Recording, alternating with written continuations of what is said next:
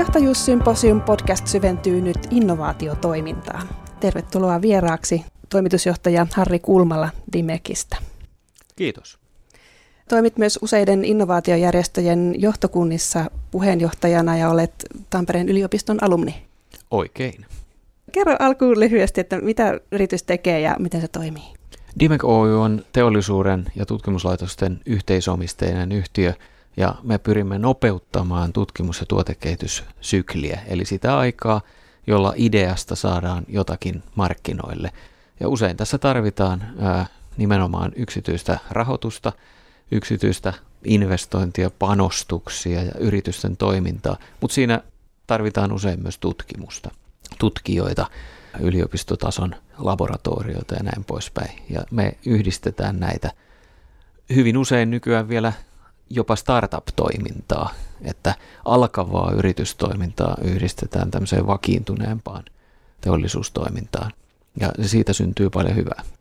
Eli tuot eri alojen ihmisiä yhteen. Nimenomaan se yhteen tuominen ja hyvin heterogeenisesti monenlaisia ihmisiä monenlaisista taustoista.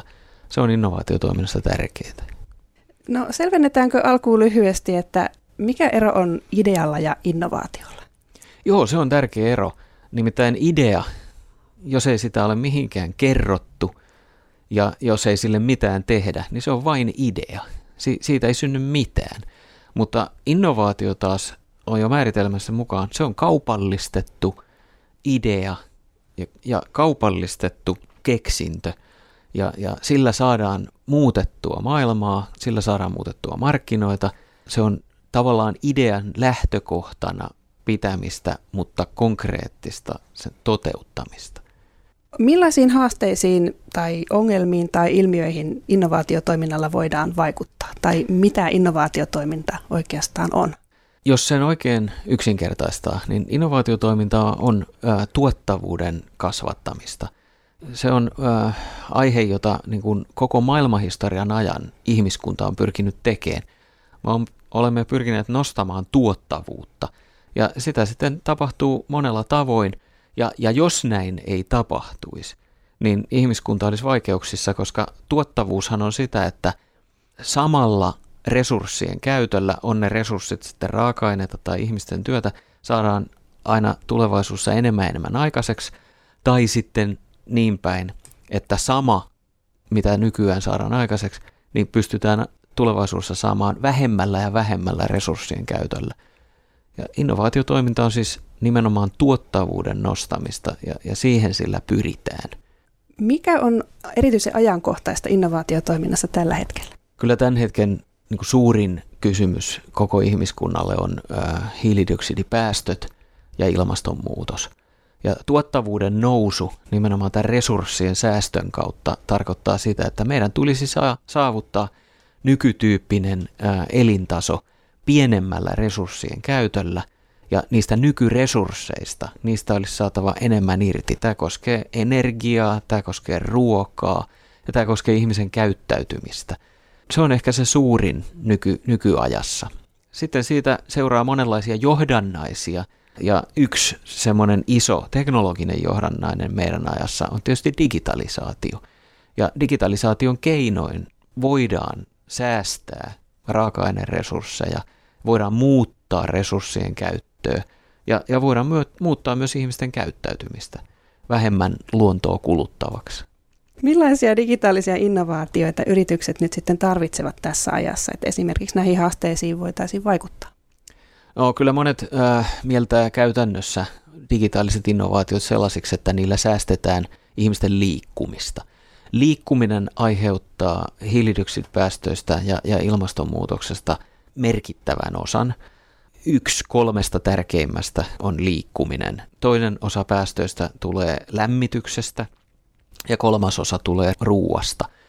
Ja nämä 3 asiaa otetaan huomioon. Digitalisaatio muuttaa ennen kaikkea sitä liikkumistarvetta, että ihminen voi saada palveluita ja ihminen voi saada tietoa ilman, että liikkuu. Ja sellaisia innovaatioita nyt erityisesti tarvitaan. Ja toki sitten muun tyyppinen muiden esimerkiksi lämmityksen ja ruoan tuotannon ja ruoan kulutuksen säästöt erilaiset resurssisäästöt, niin niitä voidaan saada aikaan myös digitalisaation keinoin. No nyt jo koronapandemian ajasta osataan sanoa, että se on vienyt digitaalisten palvelujen käyttöä eteenpäin, että on puhuttu yhteiskunnan digiloikasta tämän pandemian aikana. Kuinka muuten koronapandemian aika on vaikuttanut tämmöisten digitaalisten innovaatioiden kehitykseen? Nythän on kahdenlainen kehitys koronan seurauksena nähty.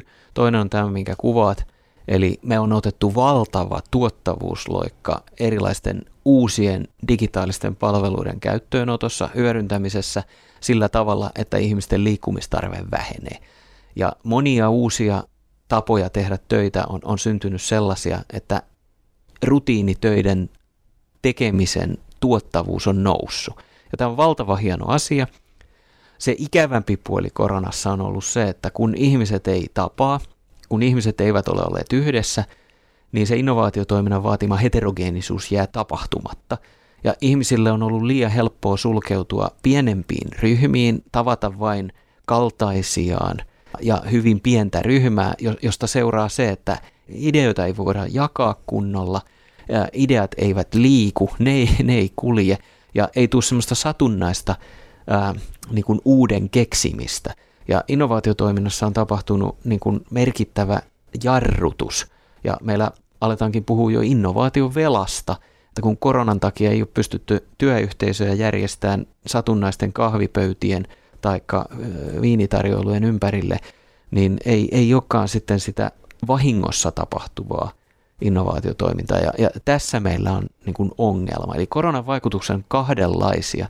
Siellä on positiivisia ja negatiivisia vaikutuksia.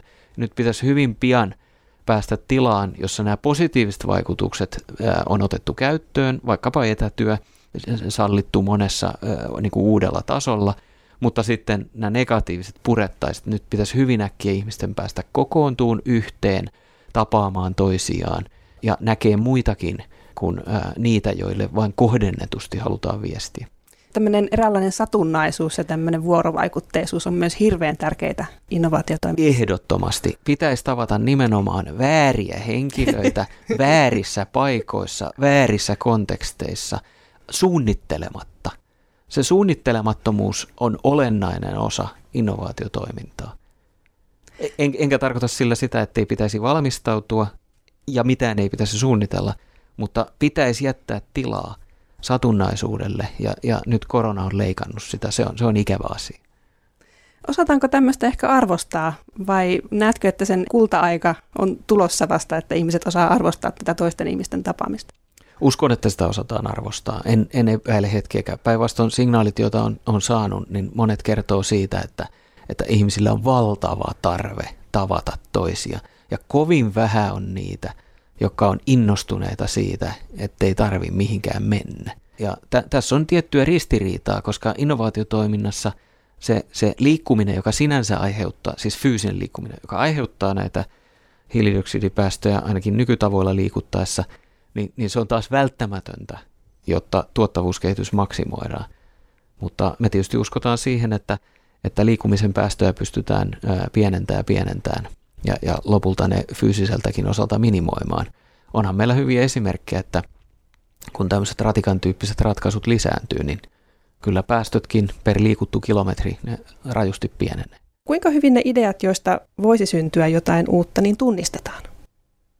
Tämä on mielenkiintoinen kysymys ja se vaihtelee kyllä yrityksittäin. Yrityksillä on hyvin eri tasoisia keinoja ja menettelyitä siihen, että tunnistetaanko ideat vai ei. Ja joskus se riippuu tietysti idean esittäjästä ja siitä yksilöstä. Toisethan tuo äänekkäämmin esille ideoitaan kuin toiset. Ja tässä on jo iso niin kuin yksilöiden ero, mutta olettaen, että joka paikassa tilastollisesti olisi niitä, jotka äänekkäästi tuo ideoitaan esille, niin se kuinka hyvin niihin tartutaan, niin se vaihtelee kyllä organisaatioittain. Se on johtamiskysymys, se on tietyllä tavalla innovaatiojärjestelmä ja menetelmä kysymystä, millaiset menettelyt johtaja rakentaa siihen, että uudet ideat tulee esille. Ja klassikko esimerkki, jonka hyvin monet eri tasoilla työskentelevät tuntee, on aloitejärjestelmät ja aloitepalkkiot. Että silloin kun niitä on, niin se on tilastollisesti todettu, että henkilöstön ideat saadaan paremmin esiin, kuin jos ei ole aloitejärjestelmiä. Joskus niitä on sanottu jatkuvan parantamisen menetelmiksi ja muiksi, mutta oli se sitten jatkuvaa parantamista, pientä asioiden kehittelyä tai radikaalia innovointia, voihan sinne jatkuvan parantamisen laatikkoon heittää hyvin radikaalinkin idean. Niin oli se mitä tahansa tässä innovaatiotoiminnan aikajänteellä, niin se, että saadaan kaikkien ideat pöytään, se on erittäin tärkeää. Että ei voi ajatella sillain, että yrityksessä on teknologiajohtaja tai tuotekehittäjä, ja se on heidän työtään. Jos näin ajattelee, niin se peli on sitten kyllä hävitty. Onko joku ala, mikä olisi erityisen hyvä tunnistamaan tämmöisiä ilmaan heitettyjä ideoita tai ottaa niistä koppia? Kyllähän sellaiset alat, jotka on ollut niin kuin digikehityksen kärjessä, ne on ollut tässä taitavia. Puhutaan ohjelmistoalasta, jossain määrin pankki, finanssisektori ja jossain määrin markkinointi, mainos, viestintäala. Nämä on ollut erittäin taitavia asiakkuuden haltuunotossa, asiakkuuden mittaamisessa ja kaiken lähestymisessä digitaalisesti. Ja myös siinä, että kuinka otetaan monen tyyppisten ihmisten ideat käyttöön. Nämä on kaikki pikkusen semmoista niin kuin palvelutyyppistä, ehkä vähemmän fyysistä tuotantoa. Ja en osaa selittää, miksi on näin, mutta näin se on tilastollisesti ollut. Mutta myös muillakin aloilla voitaisiin hyvinkin hyötyä tämän tyyppisestä. Kyllä, ja voimakkaasti on siirrytty siihen, että pyritään saamaan digimaailman oppeja käyttöön. Esimerkiksi nykyaikaiset koneenrakentajat, hyvin monet Dimeco Oyn omistajayritykset esimerkiksi, ne on valtavan määrän palkannut ohjelmisto-osaajia, ja heillä on omat softa-osastot jo. Ja näitä ohjelmistokehityksen menetelmiä ja ketteriä menetelmiä, niitä on alettu tuomaan ihan fyysisten laitteiden rakentamiseen ja kehittämiseen. Ja tämä on hyvää kehitystä. Millaiset asiat ovat innovaatiotoiminnan esteenä? Tuossa nyt ehkä muutamia sivuttiinkin jo. Tai onko semmoisia, mitkä erityisesti edistää vielä enemmän innovaatiotoimintaa, muutakin kuin tämä satunnaisuus? No kyllä Euroopan unionia kun tarkastellaan, niin Eurooppa on hyvin pitkälti viimeisen 10-20 vuoden aikana ollut siirtymässä tämmöiseen public-private partnership-tyyppiseen toimintaan, jossa yhä enemmän ja enemmän julkista rahoitusta annetaan sellaisiin asioihin, jossa yksityinen sektori ottaa ensin riskiä.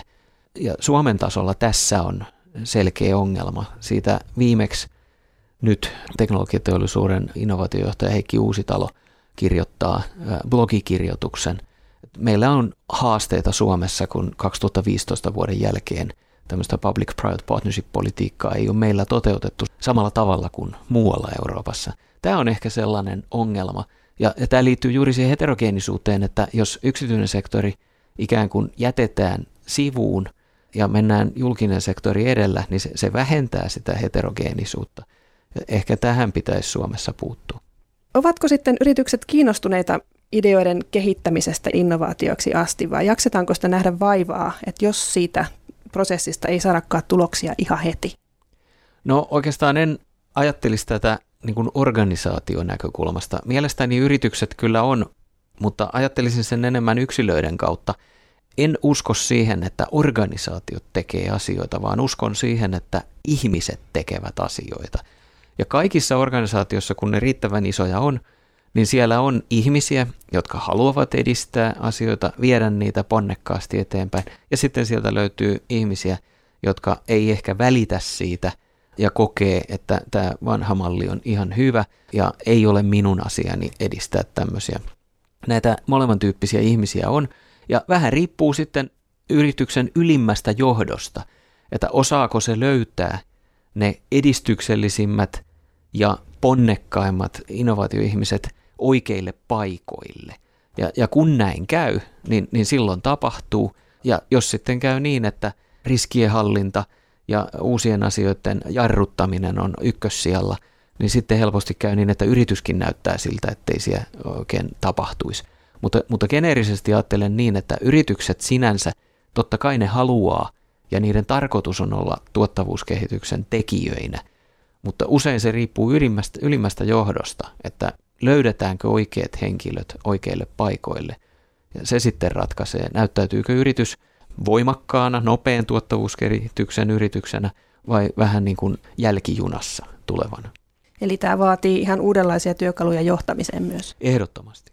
Ehdottomasti. Millä aloilla olisi eniten tarvetta tällä hetkellä tämmöisten digitaalisten innovaatioiden hyödyntämiseen? Tätä on aika paljon tutkittu. Tätä on globaalit konsulttitalot tutkinut ja sen lisäksi OECD ja World Economic Forum ja vastaavat. Ja se on jännä, että sieltä nousee 3 sektoria, jossa on heikoimmin pystytty hyödyntämään digitalisaatio. Ja nämä 3 sektoria on julkinen sektori, rakentaminen ja sitten on yleisesti ottaen teollisuus ja mekaaninen koneenrakennus.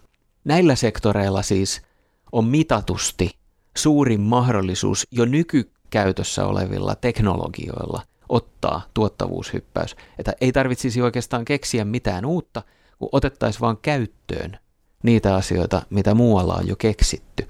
Mistä se saattaa johtua, että se ei ole ehkä edennyt näillä aloilla? Sitä on vaikea tietysti sanoa, mutta johtamisen näkökulmasta lopulta aina kysymys on johtamisesta. Että kuinka jotakin johdetaan, millä perusteilla johdetaan. Ja ilmeisesti on niin, että näillä aloilla johtamisessa on joitakin esteitä. Ne on usein yrityskohtaisesti ja organisaatiokohtaisesti hyvin erilaisia. On jotakin esteitä siihen, että otettaisiin teknologiaa nopeammin käyttöön. Ei niitä voi niputtaa, ne on yrityskohtaisia usein ne esteet, mutta kyllä se johtamisesta on kiinni.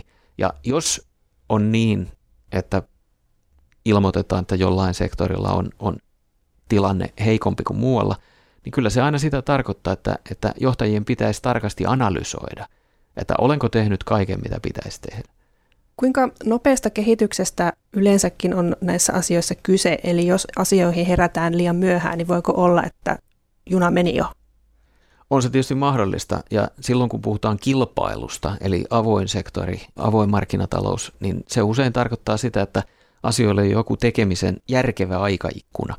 Ja jos ei sitä siinä aikaikkunassa tee, niin häviää kilpailussa. Ja siitä voi olla katastrofaaliset seuraukset.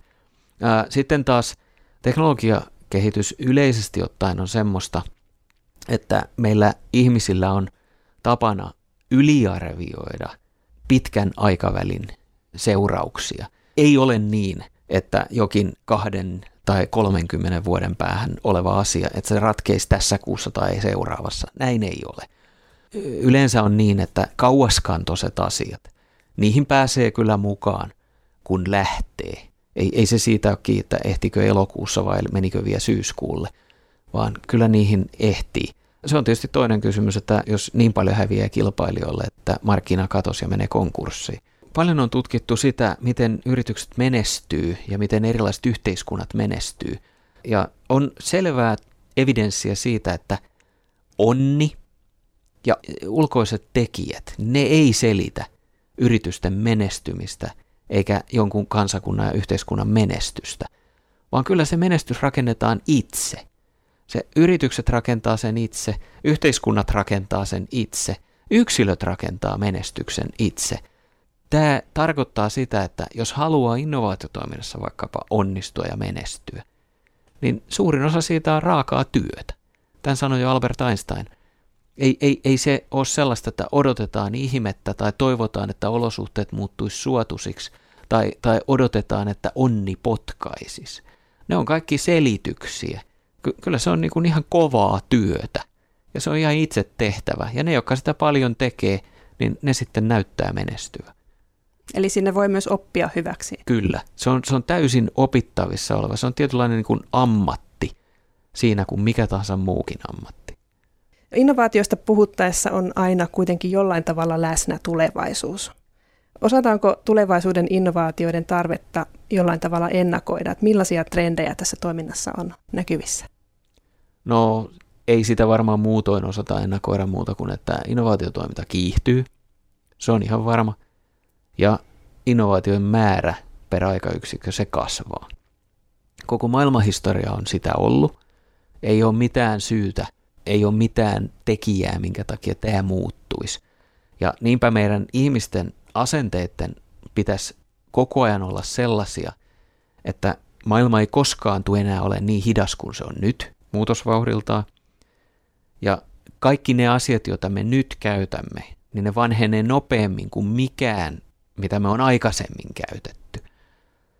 Ja ihmisten pitäisi orientoitua siihen, että muutos on jatkuvaa, kiihtyvämpää kuin se on koskaan ennen ollut.